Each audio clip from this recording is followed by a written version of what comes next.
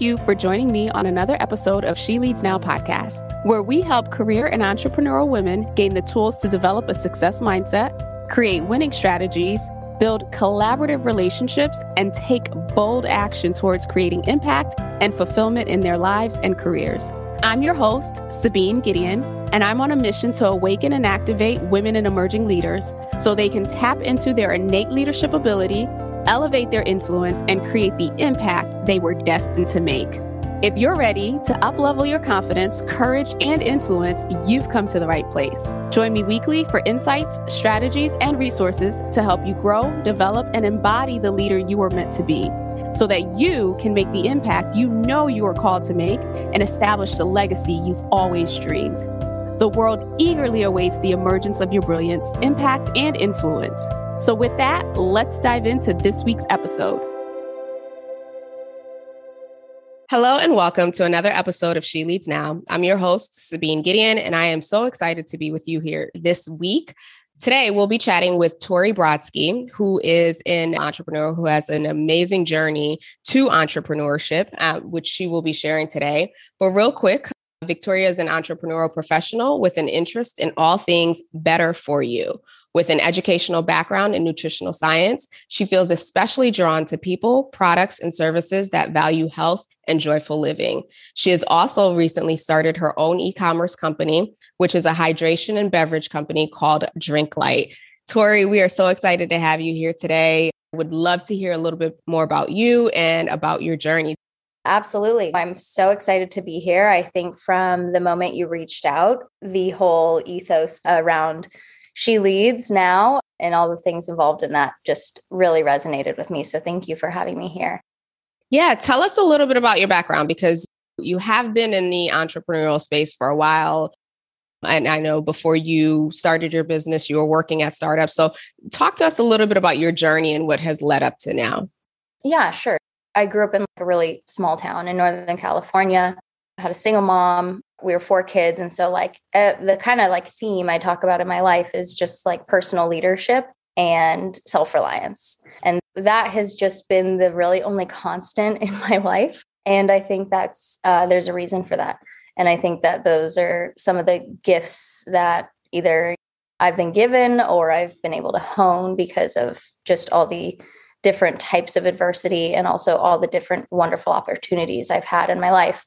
I had very low self-esteem, and I also suffered from an eating disorder since I was very young. And so going into college, I went to UC Berkeley and I didn't know what to study.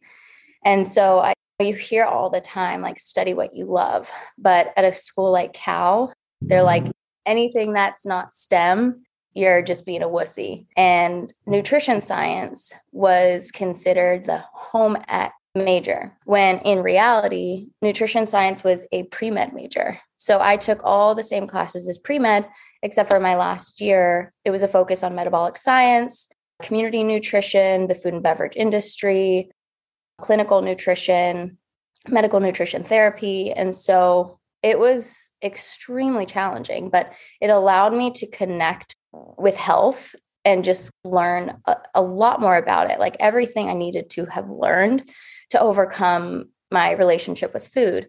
But also I get very excited about certain things. And when I was studying, I noticed, and I kept on realizing this pattern that we're not fixing things from the clinical side.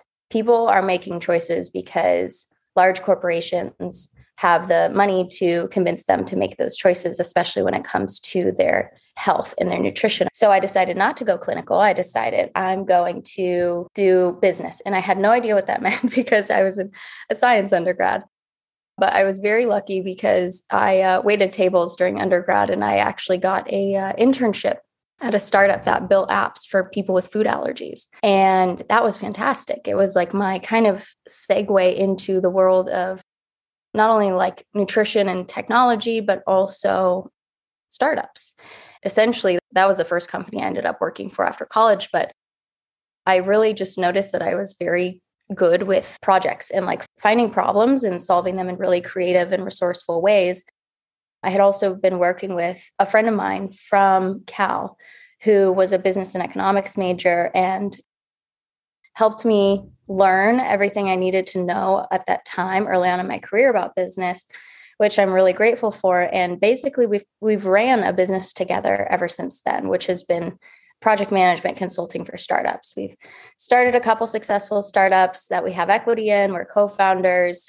We still contribute to till this day. We have a couple that have totally failed. We have, some where we've actually started them ourselves and walked away from. But the majority of my career has really been helping other people build their purpose through whatever they're working on. And that has given me like tons of industry experience. Meanwhile, we're working for other people. We're like moonlighting our own ideas with other friends of ours and things like that. And so we've worked on a number of different CPG products, from cosmetics to a bra company that I started and stopped. So all these things, I don't think people realize startup, like entrepreneurship in general, is like so not one line. It might be for some people, but I think for the most part, like people don't understand that there's a lot of stuff that goes on before they see what they see. And so in 2019, we started a company called Drink Light. So basically, I've been running it since then with the help of my business partner, and I have some really great interns. It's been like such a crazy journey because our whole solution the problem that we were solving was alcohol-induced dehydration. So I was trying to make this habit of going out and having fun and drinking alcohol more healthy by providing a product that was dedicated for like bars, like wherever you were drinking alcohol, a really awesome natural hydration beverage in a can. And we started taking off unexpectedly at the beginning of 2020. Then we all know what happened. And so we pivoted the company to powder form of the drink mix, or of the drinks, and started e-commerce. And at that same time, that same year, I applied and got into the fully employed MBA program at UCLA Anderson School of Management. And it's been a lot. So I know I just blurted a lot of stuff out, but that's not short story, but not the long story either.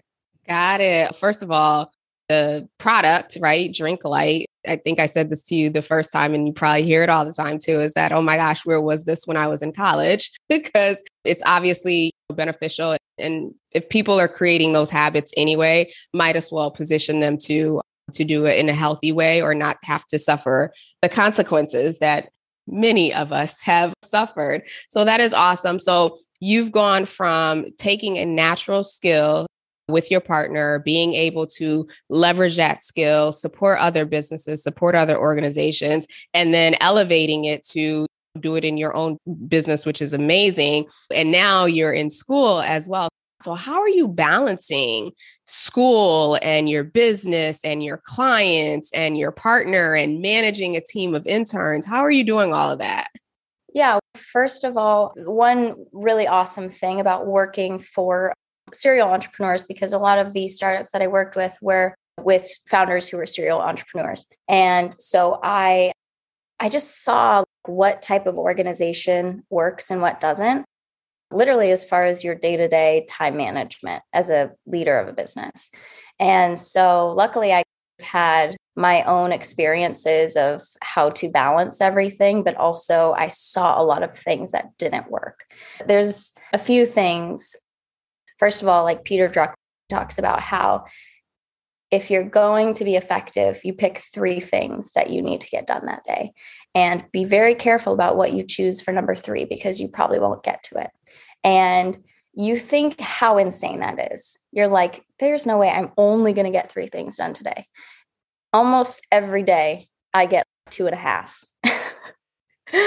And that's on a really good day, because sometimes my whole day is thrown off. So that's one thing, is just, I would just emphasize prioritization. Like, you have to determine what is most important and urgent on that day. And sometimes what is urgent is not important, and what is important isn't urgent. And so you have to use your judgment as to what you need to get done. And so with that, you also have to have a bird's eye view of what's happening over like the next month for you, especially over the next week. And so when I talk to people about this, I give very practical advice as to literally how I like mentally can compartmentalize everything.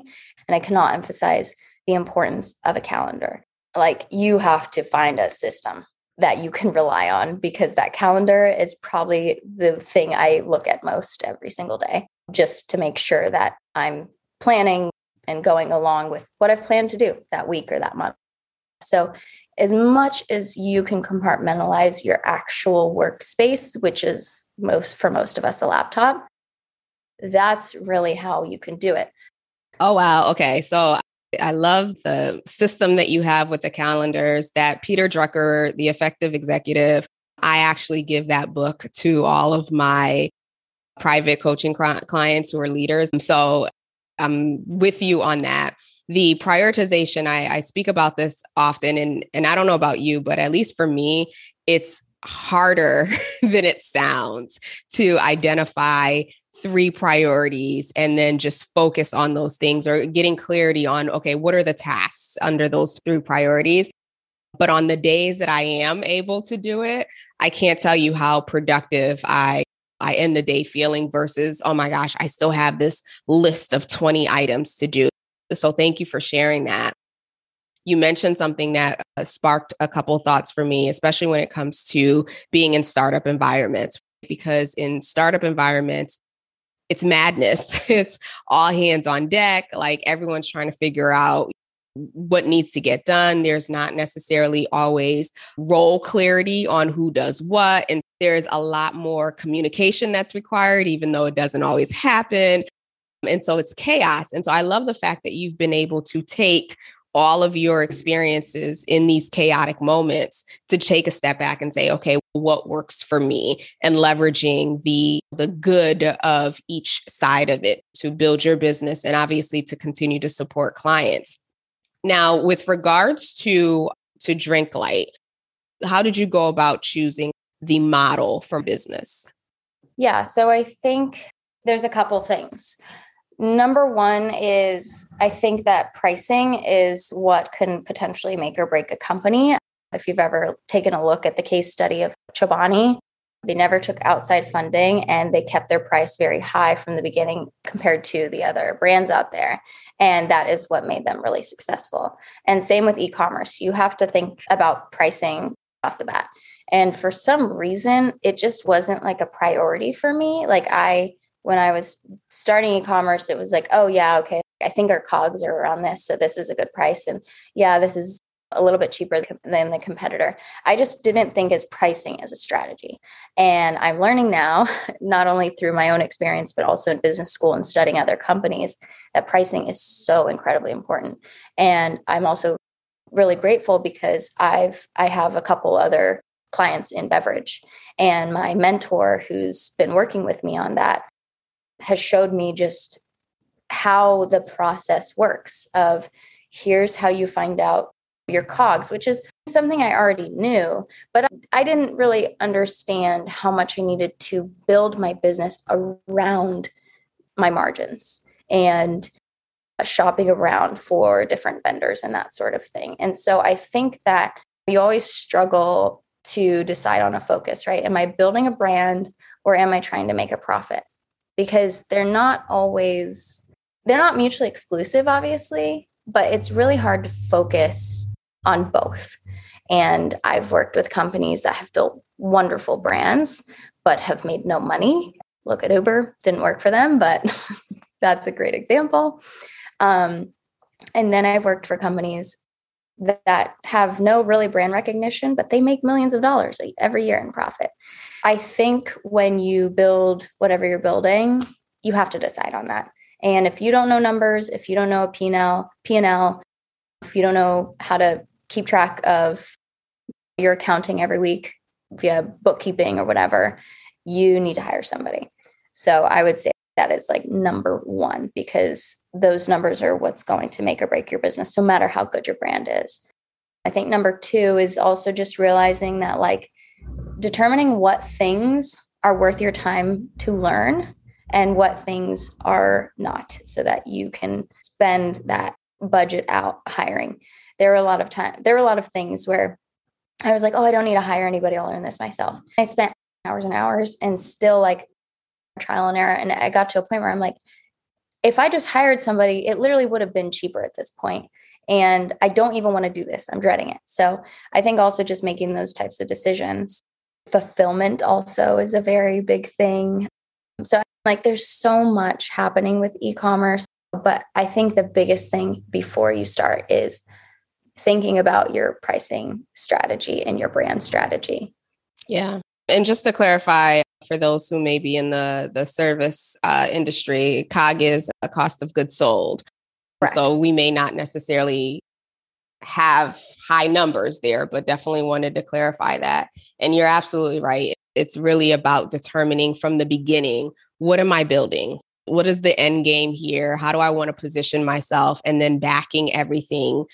You know, you mentioned the business for the most part has been self-funded. And so with that process, you've also been able to connect with a lot of mentors, a lot of people in the, call it angel venture capital environment. So talk to us a little bit about that experience, because I've been around it just enough to know that first and foremost, obviously women-owned businesses don't get as much funding as other businesses. And then you add in minority and the numbers get smaller and smaller. And it's also a very tight-knit network environment. And so really it is about building relationships with individuals and being able to identify people who can be your mentor, people who can be an investor, people who can be an advisor. So talk to us a little bit about that experience of building relationships or getting a foot in the door into that space and what that's looked like for you. Yeah, so I think that's a great point, because one thing that I sometimes fail to mention is that when I worked for that nutrition app company for a couple of years, and then long story short, I actually dropped out of my senior year to go work for that company. And I decided I would take 3 years off. 2 of those years I worked for the company. And then that third year I was just going to network full time. And then I'd go back and finish my undergrad degree. So that year, first of all, I was burnt out. But also I just realized, like, working in Los Angeles specifically, like how incredibly important networking is. You hear it, but you're like, whatever, I'm a college kid. Who am I going to meet? But I basically moved in with some family friends in Orange County. And I decided I'm going to go to every single free networking event that I could find on Eventbrite or Meetup that had to do with just startups in any industry that I was interested in. And so luckily, I was very close to UC Irvine at the time. And UC Irvine had a accelerator incubator space that they would do public events at. So like I would go to a public event, for example, like 1 Million Cups is a wonderful resource for people. I don't think people know about this nonprofit company, but it's nationwide. And essentially it's an organization that allows anyone to go pitch an idea to a crowd of people over coffee. And usually it's like very early in the morning. And I was like, this seems cool. I'm going to go do this. And so I remember pitching a company I had an idea for, because it doesn't really matter even if that company exists. It's let's hone your pitching skills. And on that very first morning, the very first networking event, I met one of the most important mentors of my life. And literally we were just working together an hour ago. So all that to say, I intended to network for an entire year. It turns out going to 2 or 3 weeks of networking events started my career, because once I started working on a project with one EIR who needed someone like me and said, maybe I can just hire you part-time. And I said, okay, and here's my business partner. This is what we can do. And then it was just like word of mouth. Okay, you got this problem, Victoria will figure out how to fix it. You got that problem, hire Victoria. And so I just became this like Jane of all trades in the community down there. And it was wonderful. So I think that networking, I'll never be able to emphasize it enough. You need to intentionally go out there to meet people, be the first one to walk in, be the last one to walk out. And it's okay if you're awkward.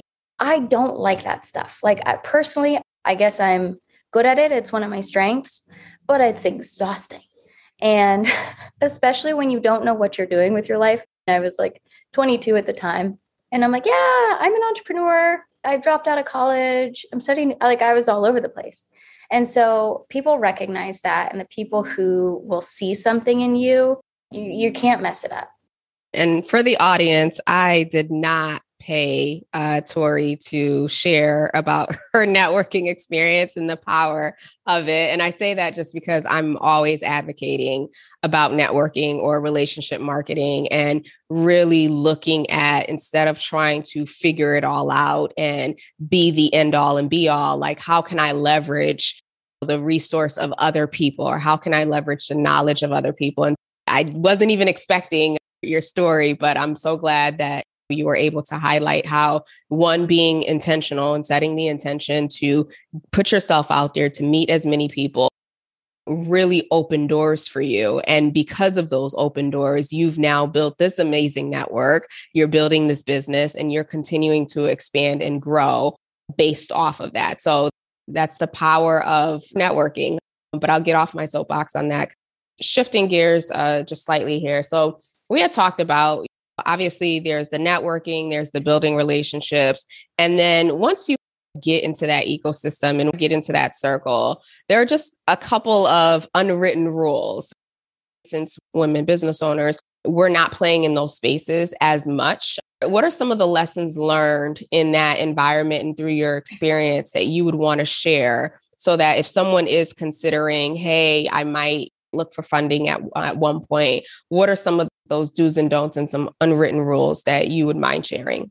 Yeah, absolutely. So unfortunately, I have had experiences where I'm a young woman in a environment in which there are very few and have been very few young women with leadership roles. I think no matter what role you're in, I think if you're a young woman in a male-dominated space, this is going to be a risk, unfortunately. And that risk is having professionals around you act unprofessionally, intentionally or unintentionally, doesn't matter.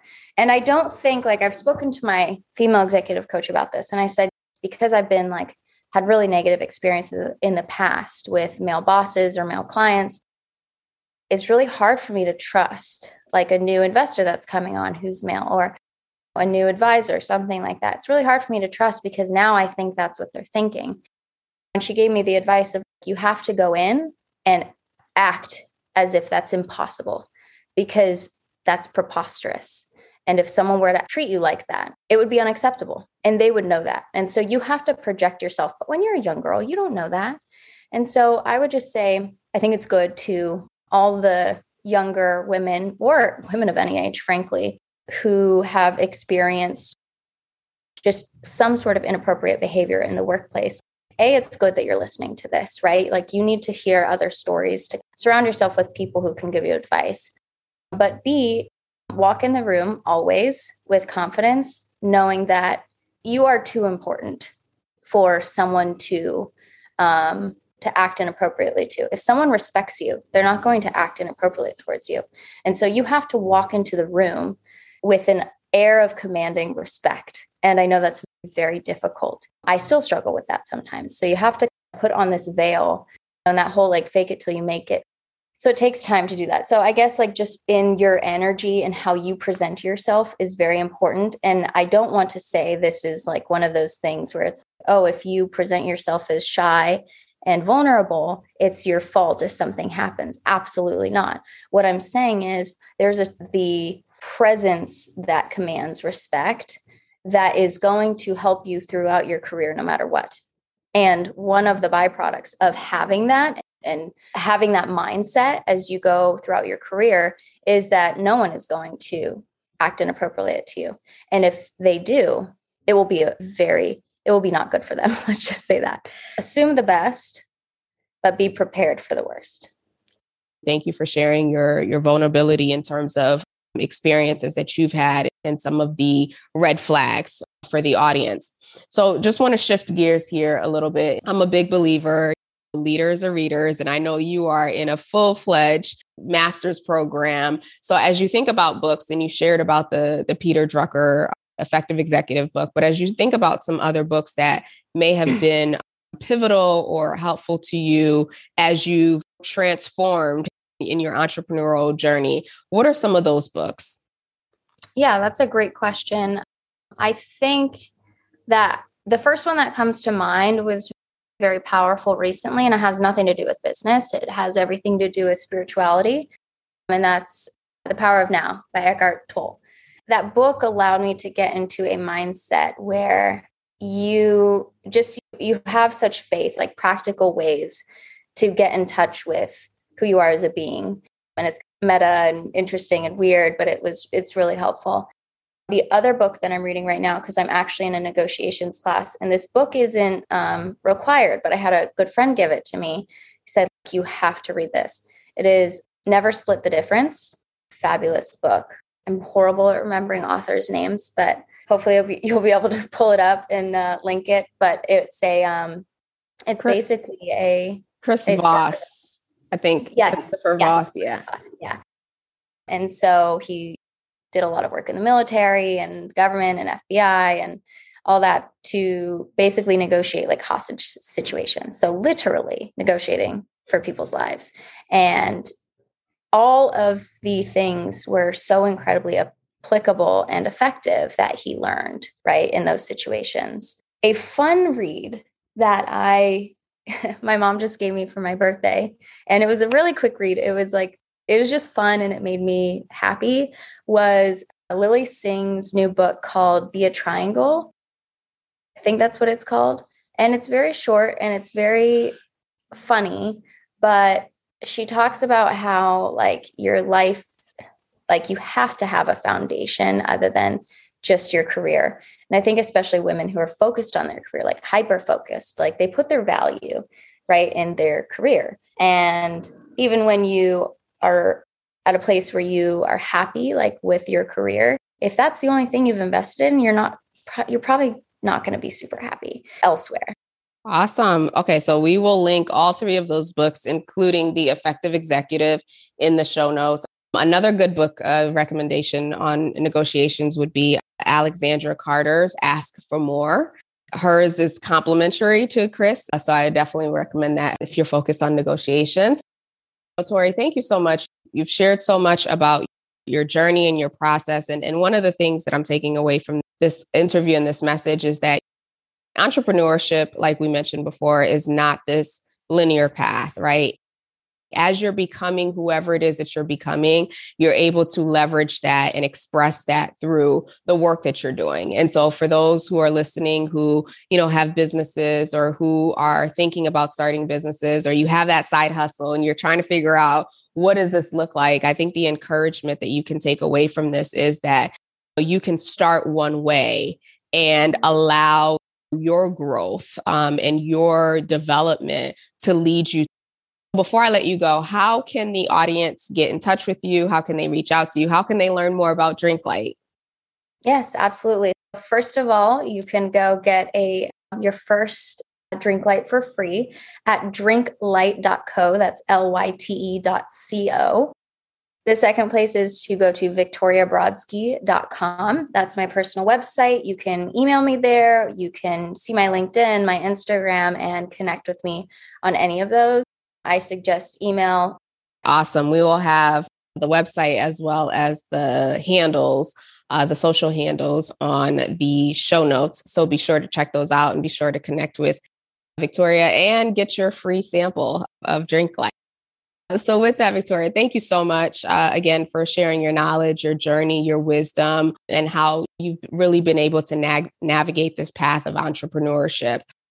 For you all listening, I will be back next week. Thank you so much. Have a great rest of the week.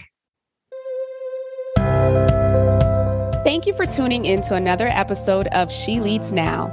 Be sure to join us next week for another transformative discussion to help you grow, develop, and embody the courageous leader you've always been. Be sure to subscribe to the show to get alerts when new episodes drop, and join us for our next Leaders Lounge meetup on Zoom. Details and dates for future sessions are included in the show notes below, so take a look there or head over to SabineGideon.com/lounge to register and hold your spot for the next session. Again, that's SabineGideon.com/lounge to grab your spot. Excited to connect with you all inside the lounge. Talk to you soon.